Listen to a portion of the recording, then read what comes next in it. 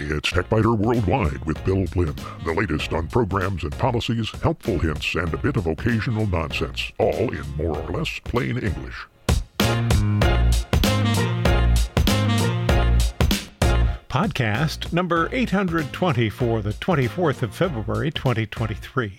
This week, the internet has lots of rabbit holes that are good for passing time, enjoyment, and sometimes education. Let's take a look at a few.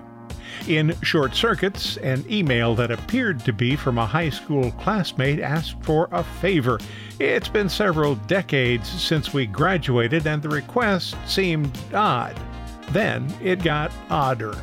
If you prefer to maintain a clean desktop, you might find Microsoft's repeatedly adding an icon for Edge a bit annoying. I'll explain how you can make it stop. And 20 years ago, only on the website, adding a photo to an email today is trivial. 20 years ago, it wasn't, and a $40 program offered to help.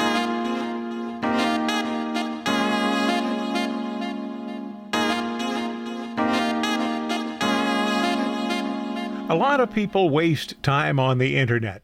I'd say everybody instead of a lot of people, but there may be somebody somewhere who doesn't wander around the internet aimlessly. All this wandering around makes me think back to when libraries had card catalogs. Remember library card catalogs? Serendipity occurred there when the user found a card for a book near the card the book they were looking for. I'm not sure if that's feasible with today's online catalogs, but wandering aimlessly on some sites can be relaxing, amusing, and even educational. What's not to like about that? Wikipedia is probably the largest rabbit hole. Whether you're looking for one of the sieges of Thessalonica that occurred in 254, 617, 676, 1185, and 1422, the recording career of Muddy Waters, Lyndon Johnson's 1964 Daisy political ad, or the life story of a porn star, male or female, you'll probably find it in Wikipedia. Another treasure chest is How Stuff Works, where you can learn the difference between sugar and white sugar, why the number 137 is special, how long squirrels live, and why multi-factor authentication is important. You'll find links to each of the sites that I mentioned on the TechBiter Worldwide website, www.techbiter.com. How Products Are Made explains how products are made. Big surprise there, right? But the site hasn't enabled secure HTTP, so I haven't included a direct link on the website. Doing that would cause most browsers to report that my page is not secure. So just copy the link and paste it into the address line of your browser. You can learn how beer cans, beer, and barbed wire are made, or read about how bed sheets, cough drops, and vinegar are created. Dictionary, Thesaurus, and Merriam-Webster are helpful when you need a definition or a word with a similar meaning, but just wandering around can be fun too. Merriam-Webster updates a list of the top 10 words people are looking for every half minute. On the 23rd of January, endemic was the word of the day, and the top 10 words people were looking for were abomination, faction, pusillanimous, woke, advocate, conjectures, metaphor, apathy, dragonfly, and abbreviation. There are also quizzes that check both the fun and educational boxes. In Which Came First, I learned, to my surprise, that chillax, dating from 1994, entered the language before dumpster fire, which didn't come along until 2006. The Internet Movie Database is more useful only if you're a member, but basic memberships are free. You can find out who acted in a movie or a television program, what other programs or motion pictures they've been in, and whether they've also worked as a writer, producer, or director. For television programs, you can find out whether it's available on a streaming service.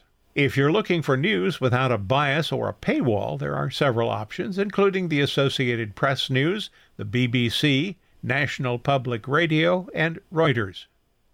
Thinking with Type is another site that hasn't enabled HTTP, so if you want to visit it, you'll need to copy and paste the URL.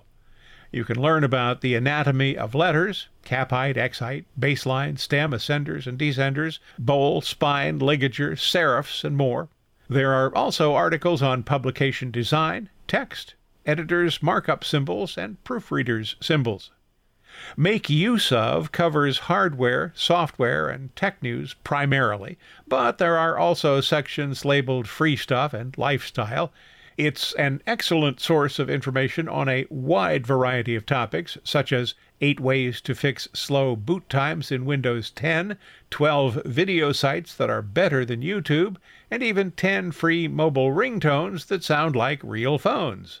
You'll find a sample complaint letter for when you don't know what to say, 17 commercial failures from brands with spectacularly bad ideas, and please don't press any buttons when you get a spammy robocall on the Consumerist website. It's operated by Consumer Reports. There are categories for articles on retail services, education, crime and fraud, data and privacy, pharma, and more. If you're looking for reading suggestions, take a look at Goodreads, where you can share your opinion of books that you've read, keep track of books you want to read, and download free or low-cost books that frequently are from new authors who are trying to build an audience.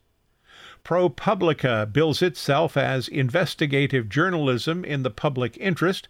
The site has well-investigated and carefully written articles, such as websites selling abortion pills are sharing sensitive data with Google, how Congress finally cracked down on a massive tax scam, and what to know about the risks of gas stoves and appliances.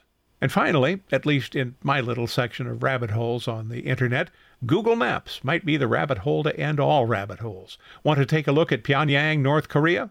Well, there aren't any Street View options, but there are some photos of transit stations, shopping malls, and parks. If you want street views, check out Bellefontaine, Ohio, New York City, London, Berlin, Tokyo, Canberra, Paris, Barcelona, Moscow, Rome, and even a few limited areas in Beijing. Combined with the free Google Earth application, Google Maps can easily consume an entire day as you travel the globe virtually. And to return to the library card analogy, yes, you can scroll through a library's holdings. Find books to read at local libraries, and you might be able to borrow e-books from more distant libraries. For example, I live in the Columbus area, where more than a dozen libraries are part of a consortium that shares physical media.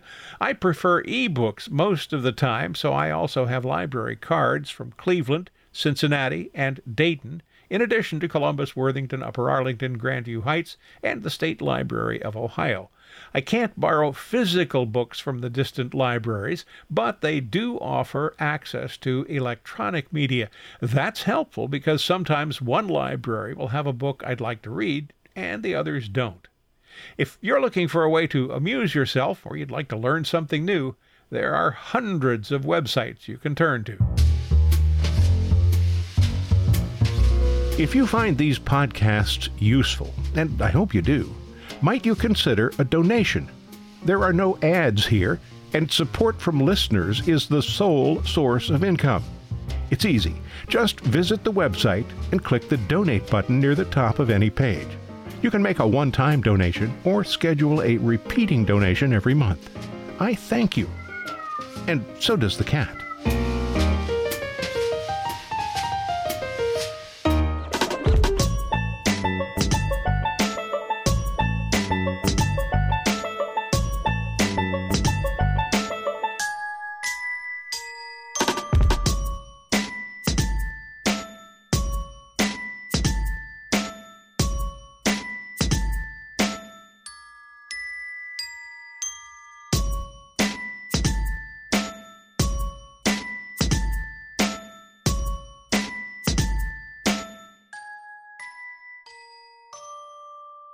In Short Circuits, you receive an email requesting a favor. It appears to be from someone you know, but it might be a scam.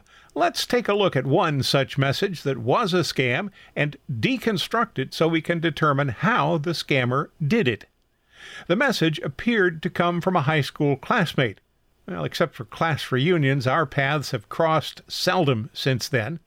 The subject of the message was favor, and the text said, "How are you? Hope you're good. I want to ask for a discreet assistance. Do you order gifts and items on Amazon? If you check the image on the TechBiter Worldwide website, you'll see that discrete was spelled D-I-S-C-R-E-T-E. I'm sure the writer wanted my discreet assistance, but spelled D-I-S-C-R-E-E-T. But that kind of misspelling is common and doesn't account for much. Asking for my discreet assistance, and then asking if I order gifts and items on Amazon, not from Amazon, raises a flag. Might not be a red flag, but it's definitely yellow. Then I noticed the sender's address. The from address was the charter.net address that I know is his. But then I noticed the reply to address. The username was nearly the same, but it had a numeral 1 at the end, and instead of being a charter.net address, it was a gmail.com address. I could think of no reason that the person the message claimed to be from would have to provide a different reply to address. The yellow flag shifted a little toward red. So I replied. Sorry to be overly suspicious, I wrote, but scams abound. Please tell me something that will prove you are who you say you are. A reply came quickly, almost as if he was expecting that question. But it was from the Gmail address, not the charter address. Lol, the message said. We went to the same high school. Then he offered the correct high school name and the correct graduation year. That might have been convincing, except that the message had come from the wrong address. So I sent another reply. Okay, I wrote 2 more questions. 1, why are you using a Gmail address instead of your charter.net address? And 2, what exactly are you requesting? The response? Silence. Crickets, nothing, 0, null, dead air, goose egg, zip, nil, not nada. You kind of get the idea, right? The message clearly had come from a scammer, but what was the game? It's hard to say, but asking whether I order gifts and items from Amazon suggests some sort of commercial scam. Perhaps the approach would be to tell me that he wants to order something for his wife or girlfriend. It's a surprise, though, and she'll see it if he orders using his own account. Could I order the item and have it shipped to him? He'll send me a check for the full amount and a little extra for my trouble. The check might never arrive, but by then he would have whatever it was that I ordered for his wife. That could be the ploy. Maybe not. He might double down on the scam. Perhaps I would receive a check and it would be for far more than the purchase price. Let's say he wanted a $2,000 computer for his wife and would include $100 for my trouble. But the check is for $3,100 instead of $2,100. What then? Well, of course, I could return the extra $1,000 by purchasing a gift card and giving him the number. Just go ahead and deposit the check, the scammer might say. I want you to have your money as quickly as possible. So now the scammer has a $2,000 computer that I paid for and $1,000 that I've given him for the overpayment. I have a check for $3,100. Seems fair, doesn't it? Won't I be surprised when the bank tells me a week or 2 later that the account the check was drawn on had insufficient funds, or that the account doesn't even exist? Again, I don't know that this is the way the scam would have played out, but it is one way the scam could have played out. So I didn't play the game. Maybe you're wondering how the scammer did it. Well, the original message did come from the CharterNet account. I checked the routing headers just to be sure. So that suggests that the crook had managed to place malware on my former classmate's computer, or had gained access to his online email account. That would give the scammer access to my classmate's email, where he would find messages regarding class reunions. Unfortunately, the person who sends class reunion messages places all addresses in the to field instead of using the BCC line. This provides a list of potential victims as well as information about the high school the recipients attended and what year they graduated. Just like discerning what the scammer's intent was, figuring out the methodology is simply a guess, my guess. But the situation and actions described would work. This is why every message should be considered suspect until the sender proves its legitimacy.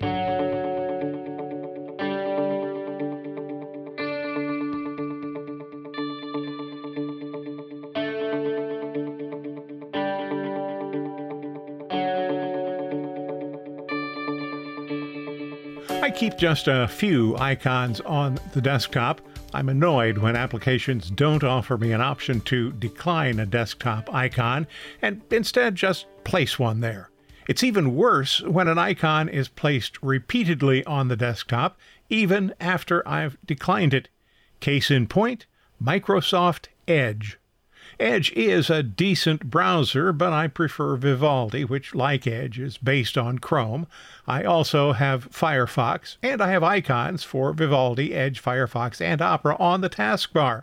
On the taskbar. I don't want icons for any of them on the desktop, and yet there it is.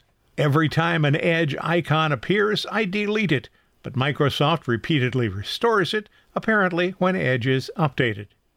Two of the other icons on my desktop look like they're for Vivaldi, and they will open a Vivaldi browser, but they are links to browser bookmarks and a perpetual calendar that I created a few months ago. The other icons at the top of the screen are links to a directory for the APO equalizer that needs to be reinstalled after every Windows update, a list of complex passwords I can use if I need one, GoodSync Explorer, DOSBox, and a graphic showing portrait lighting techniques. Lower on the screen there are links to restart and shut down the computer, a link to cancel the shutdown or restart process, the recycle bin, and a link to Qt with my preferred arrangement. I don't want an Edge icon on the desktop. It annoys me. Perhaps you've seen what I do with annoyances. Even if it takes an absurdly long time, I find a way to eliminate the annoyance. Well, as it turned out, the research was fast and the correction was easy, although it does involve a registry edit. Information about the registry modification is from GHacks. You'll find a link to that site on the TechBiter Worldwide website, and it affects all 4 channels: Stable, Dev, Beta, and Canary. If you want to block icons from just one channel, GHacks describes the process that involves using globally unique identifiers as parts of the key names. And since we're getting into a registry edit here, the standard warning applies. It basically boils down to be careful. Microsoft seems to place a new desktop item whenever Edge is updated.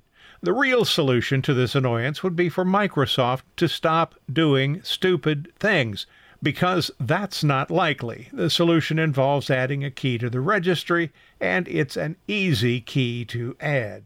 Start by opening the registry editor and drilling down to HKey Local Machine, Software, Policies, Microsoft. If you find no Edge Update key there, and you probably won't find one, right-click Microsoft and choose New Key. Name the key Edge Update. Create the new key as a DWORD 32-bit value. The default value should be 0. Double-click the key name to open a dialog box just to confirm that the value is 0. Now, when Edge is updated, Microsoft will no longer place an icon on the desktop. Note, though, that you may need to repeat this process following a Windows update. That's conjecture, because Microsoft hasn't been willing to say anything about the process or the annoyance. There are no extra icons for 20 years ago on the TechBiter Worldwide website or your desktop. In 2003, adding a photo to an email message required an expensive program. The company that made it disappeared without a trace sometime between then and now.